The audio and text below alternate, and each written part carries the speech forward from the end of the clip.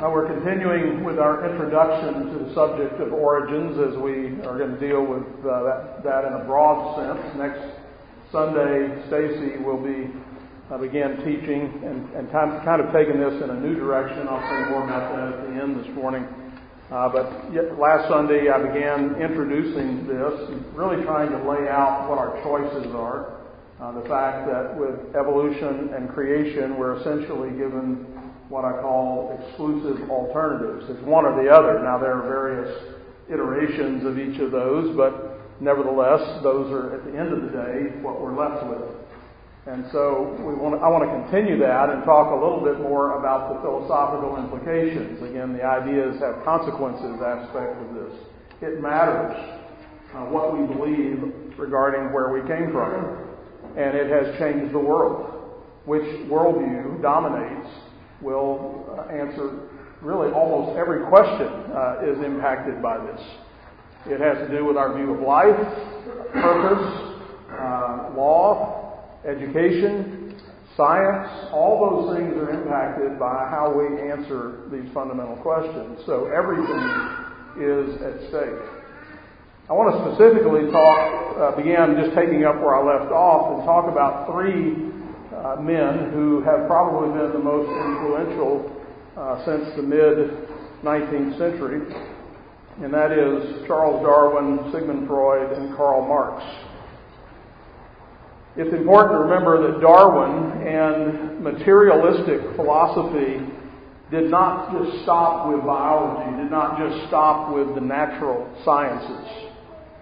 It quickly spilled over into the studies of sociology, psychology, education, history, political theory.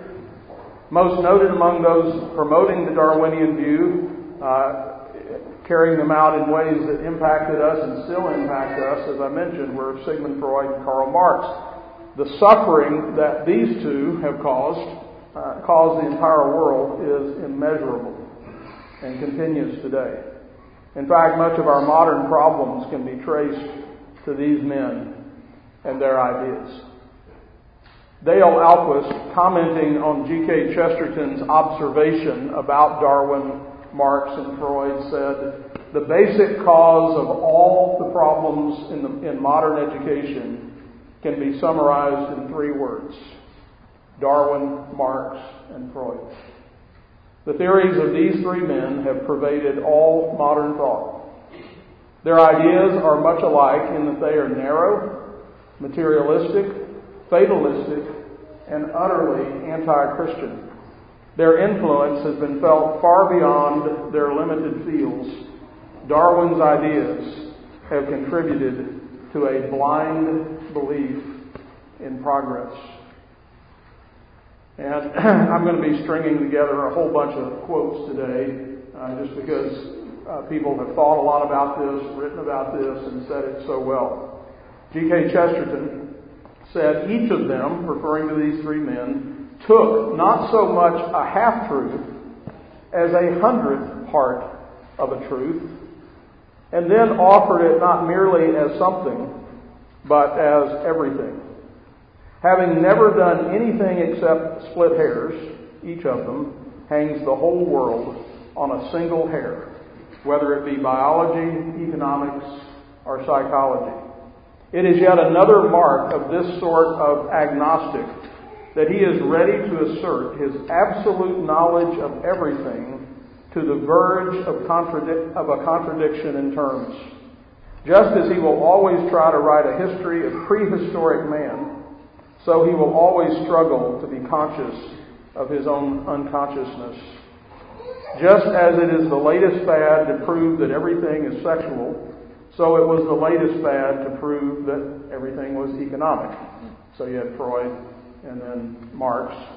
The Marxist notion, called the materialistic theory of history, had the same sort of stupid self-confidence in its very insufficient materialism.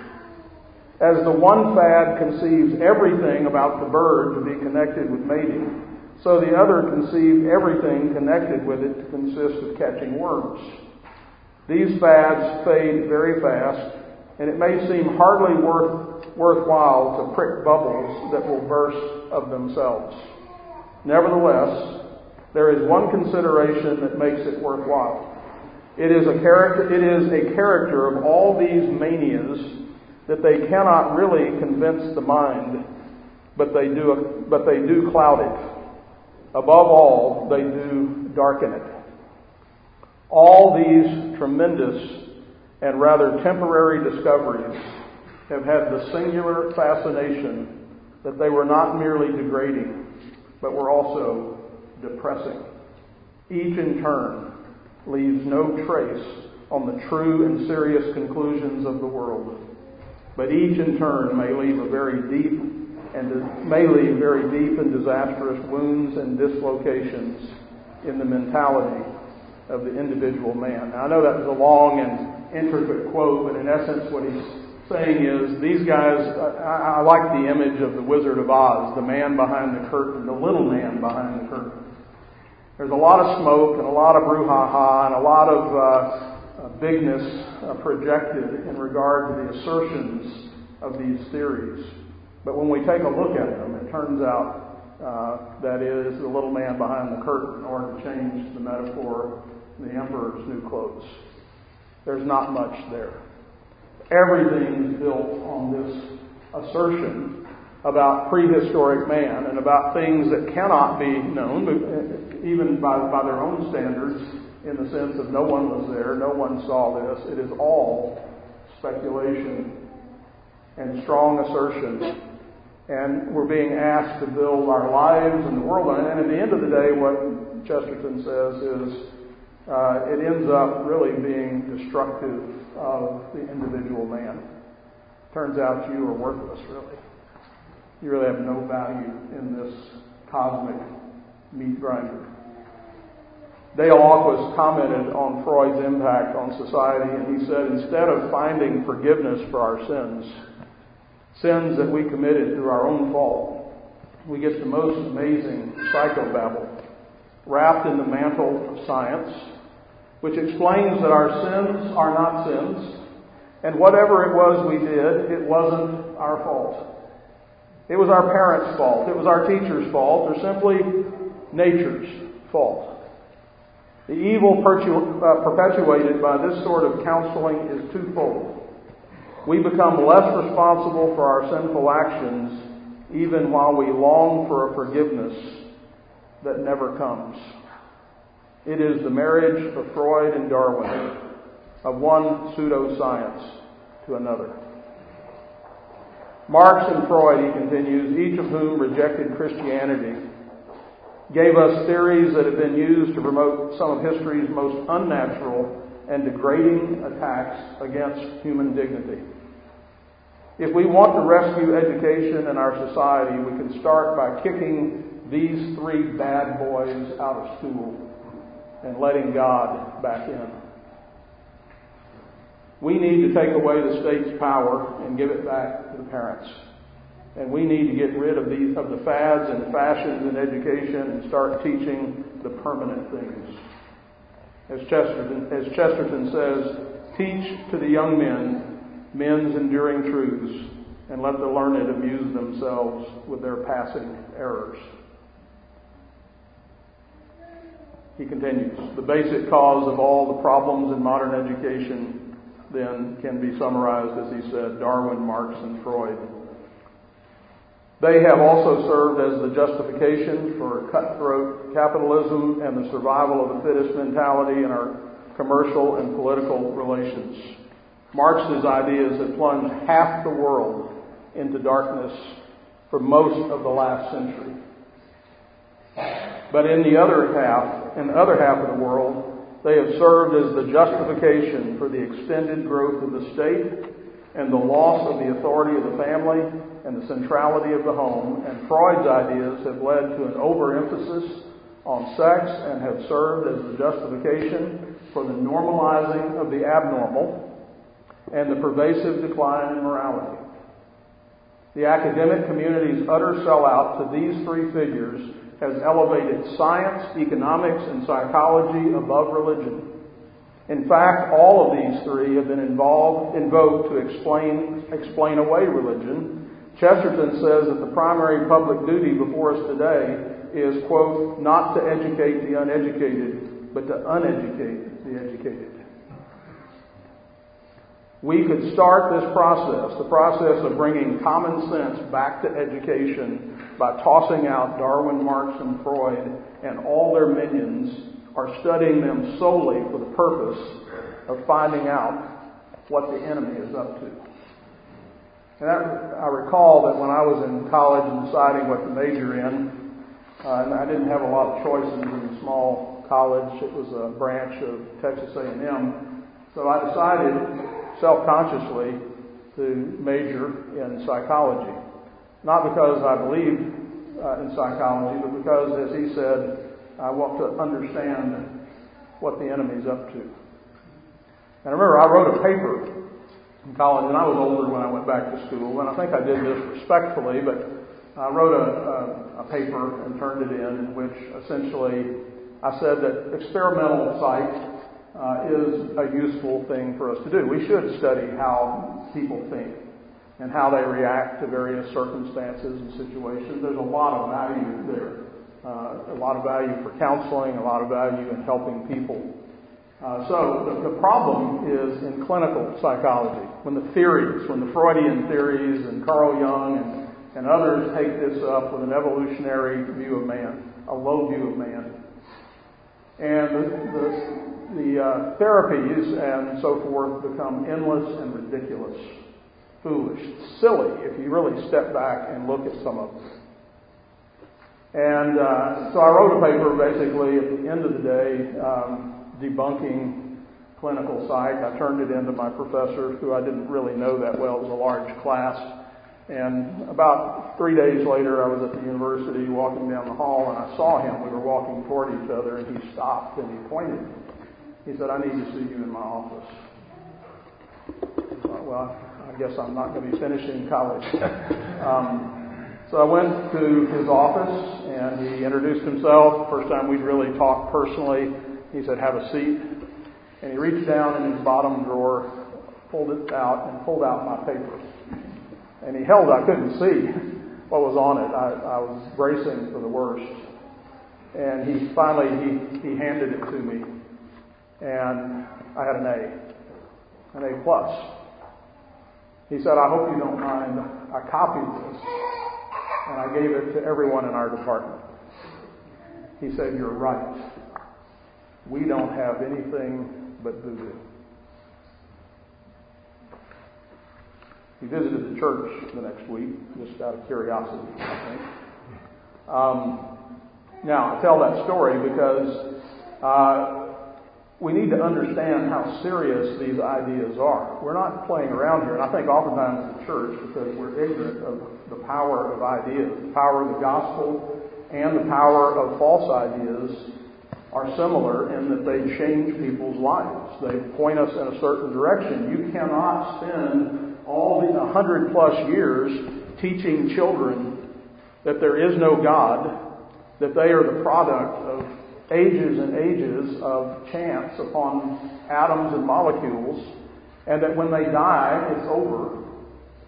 You cannot teach that for 150 years plus and not get some fruit from that. And we are living in the world that has the fruit of those ideas that are now being born, with 54 million slaughtered babies, all in the name of doing good, calling evil good.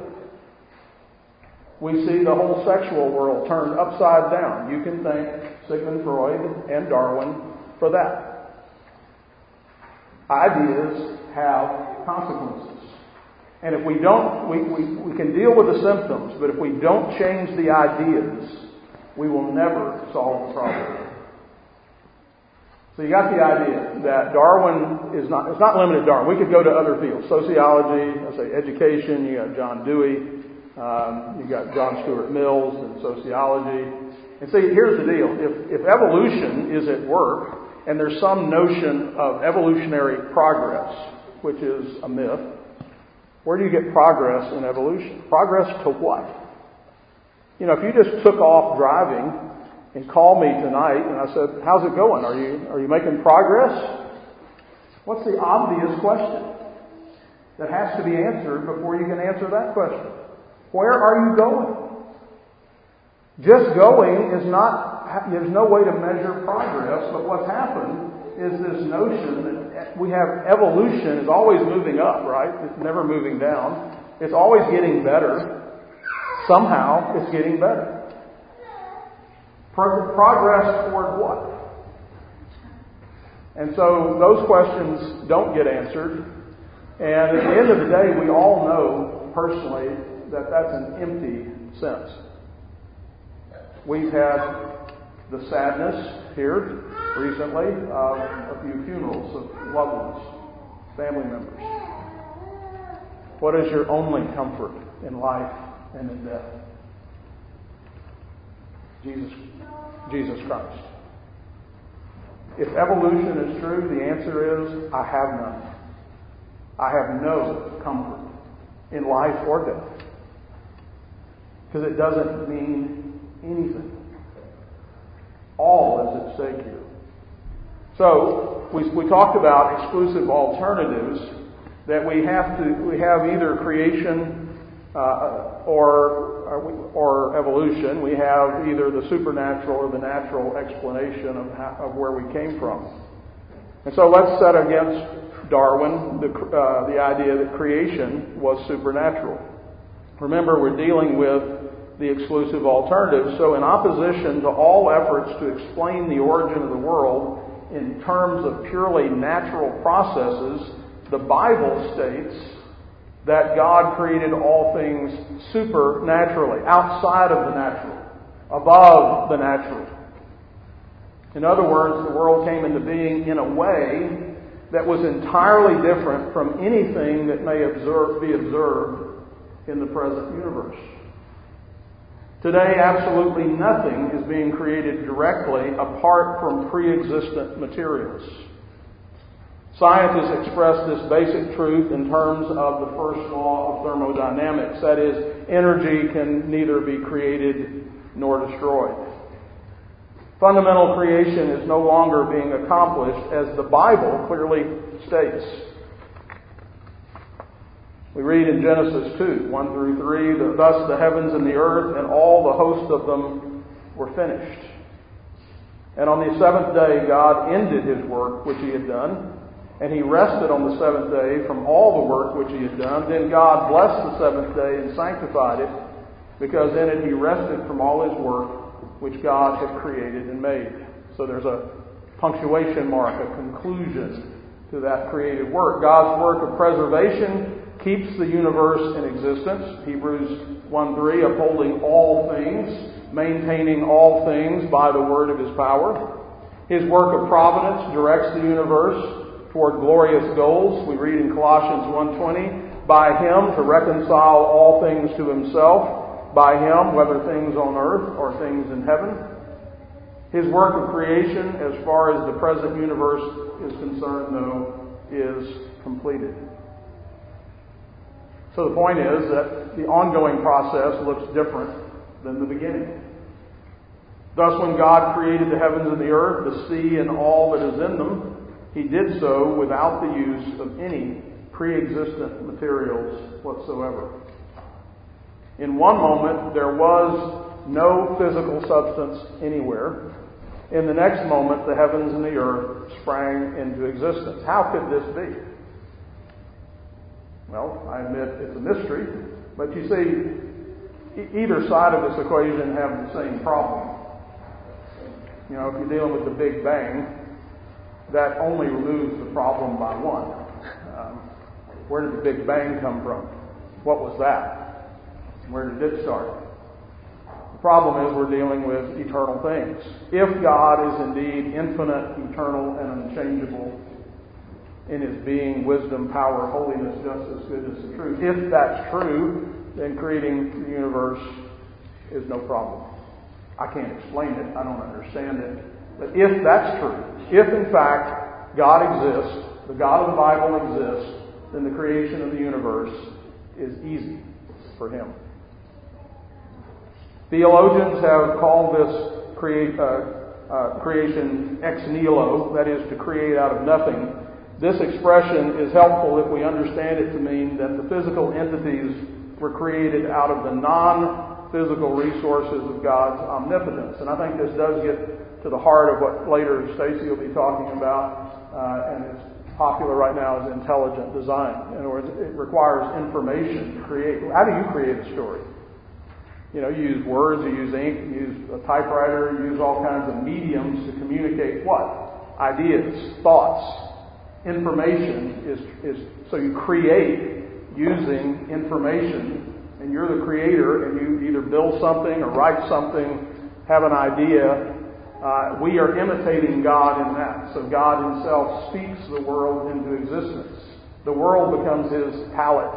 The universe is his medium in which he communicates and illustrates his own thoughts.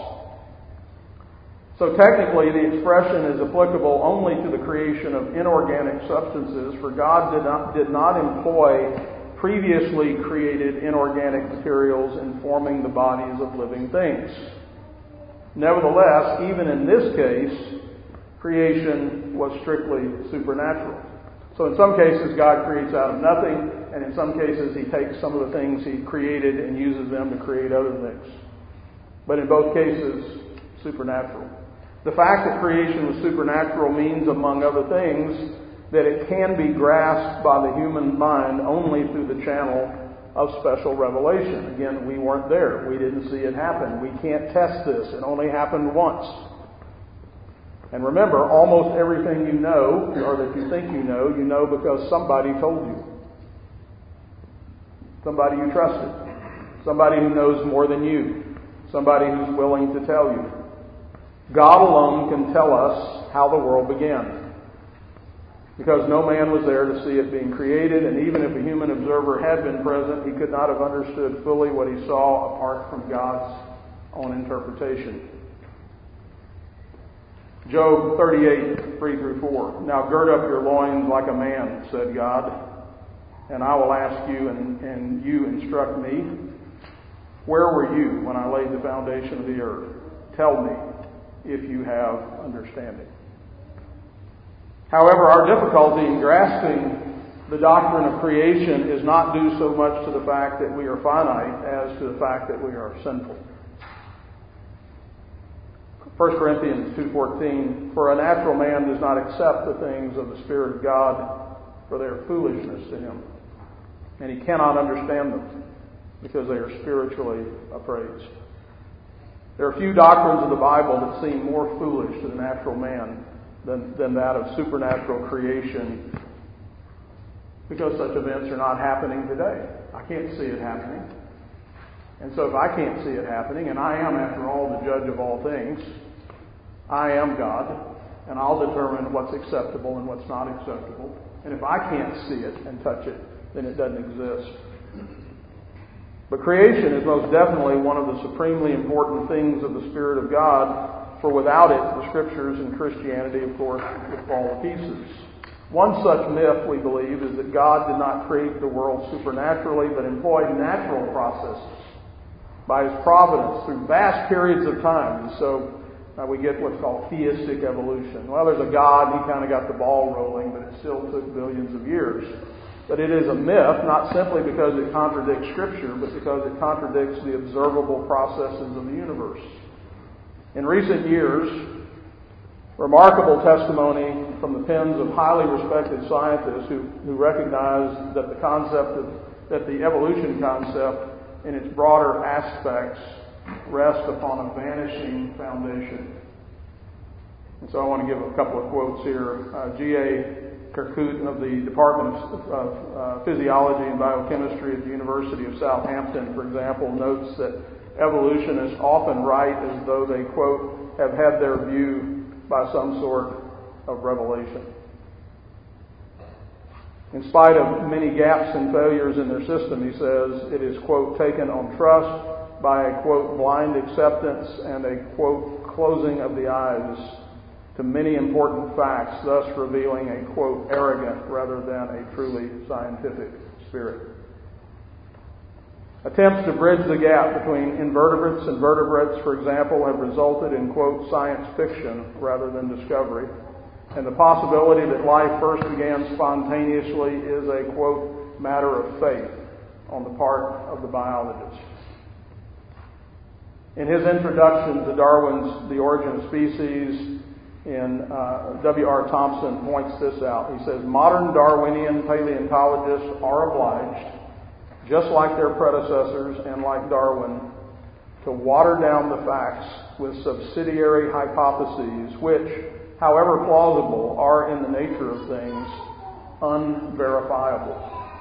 And the reader is left with the feeling that if the data do not support the theory, they really ought to. In other words, I can't find the data to support the facts, but man, they really should support my theory.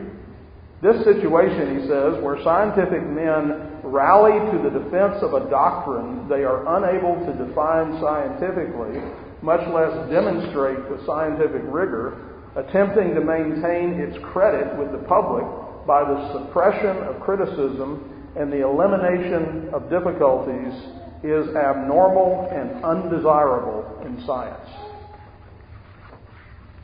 Several years ago, Richard Goldsmith, a leading geneticist, stated, the incessant repetition of this unproved claim, that is, of micromutational evolution, glossing lightly over the difficulties, and the assumption of an arrogant attitude toward those who are not easily swayed by fashions of science, are considered to afford scientific proof of the doctrine.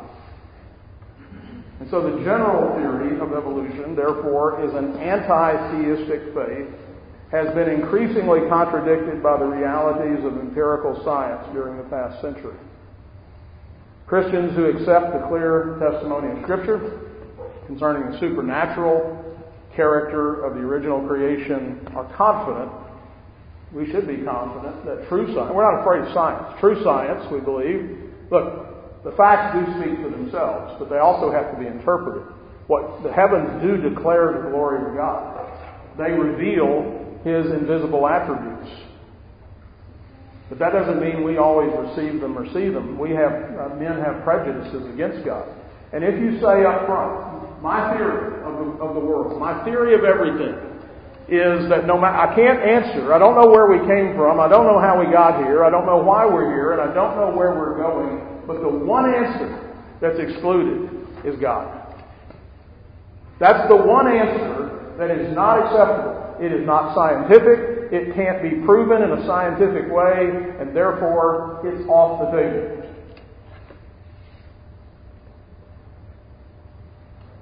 And so the facts are frequently suppressed and misinterpreted by evolutionists,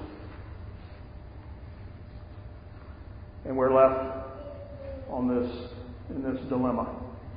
The answer's here, but it's unacceptable. And so now imagine the one answer to the math problem, the right one, is the one that's excluded. Let's say the right answer is 54. If that one's excluded, now keep working the problem, keep trying to solve the problem. All the other numbers are available, but that one. Well, you're going to be there a while.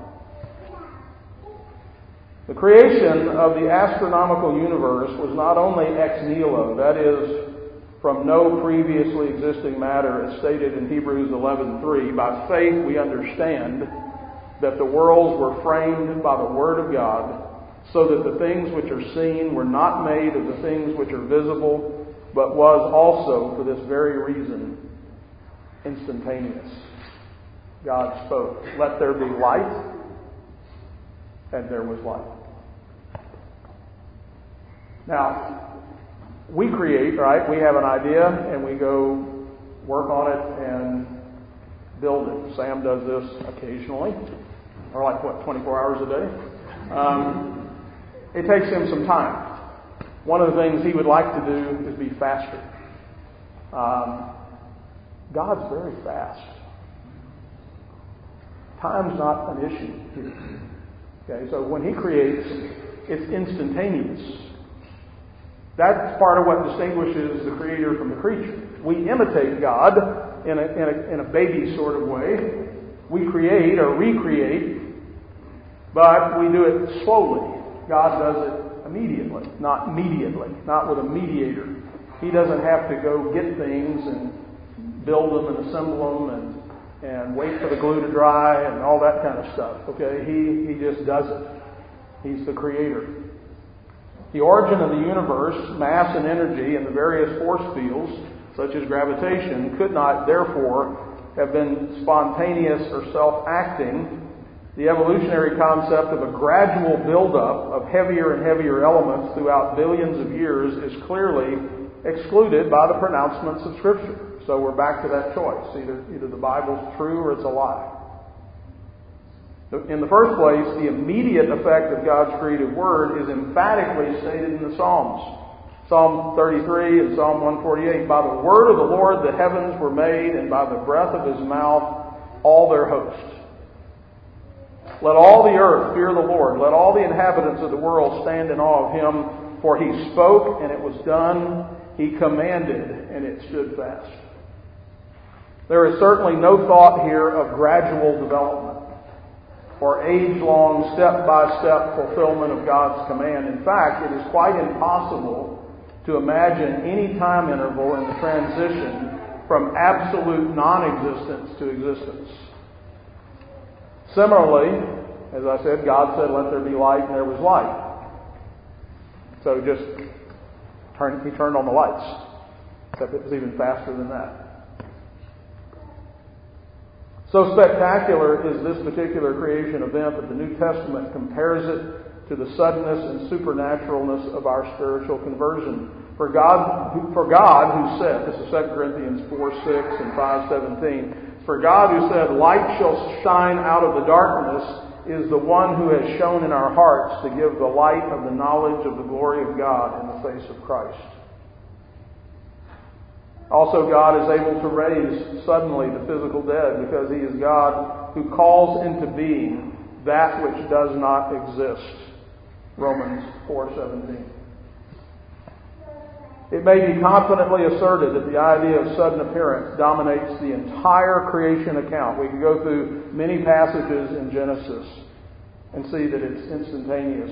But there is absolutely nothing in empirical science that prevents the living God, who sustains the observable and measurable processes of empirical science in his hand, moment by moment, from changing his methods from time to time to accomplish his eternal purposes for men. From a biblical perspective, the evidence is overwhelming that God's creative and redemptive programs are characterized by sudden and supernatural initiatory events. God acts. It's an act of God, not a process. Sanctification is a process. The Spirit works in us.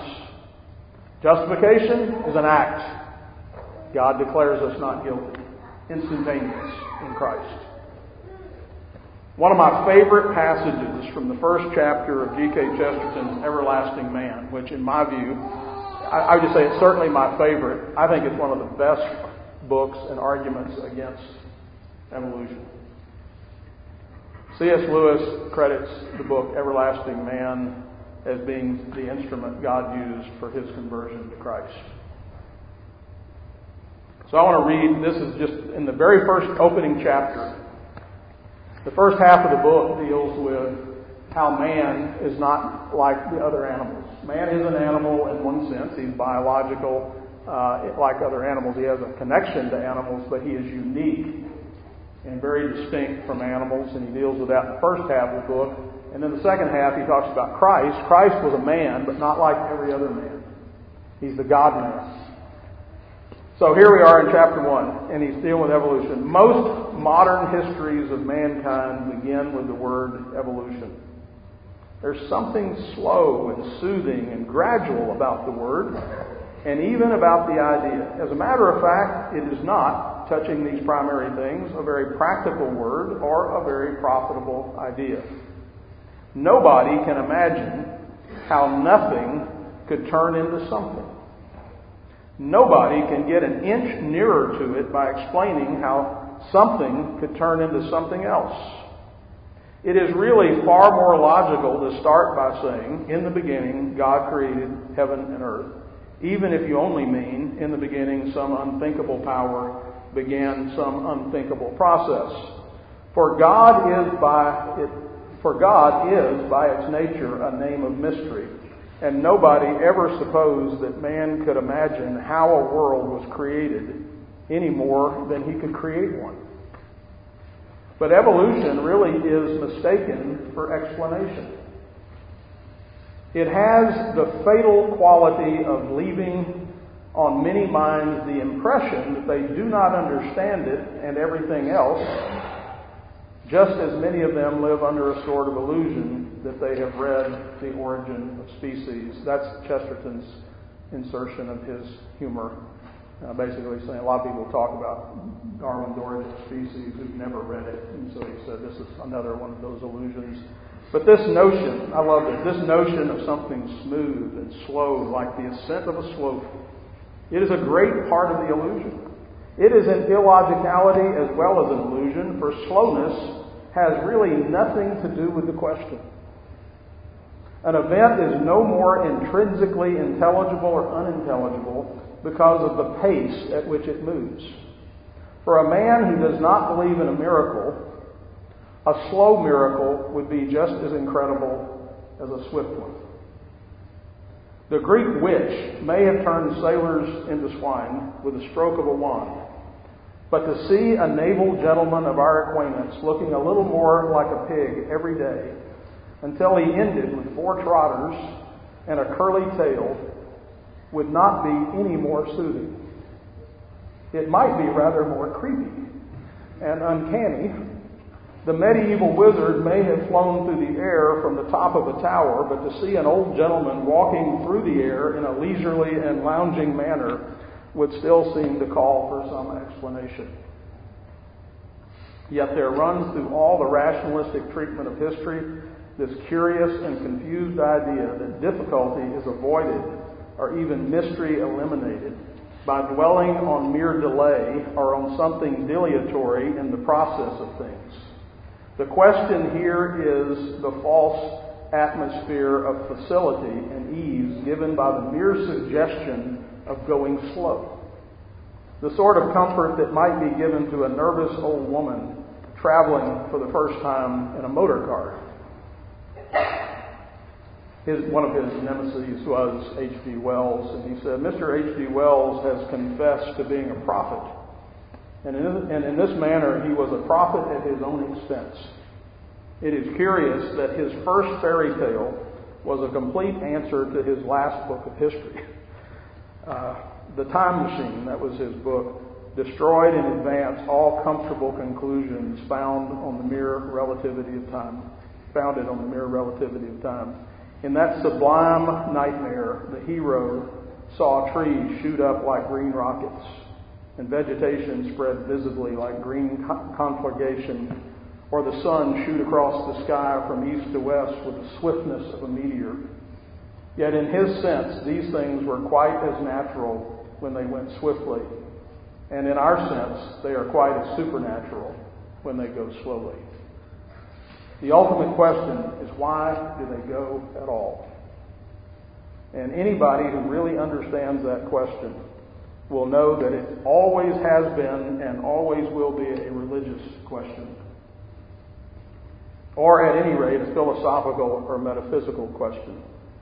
And most certainly, he will not think the question answered by some substitution of gradual for abrupt change.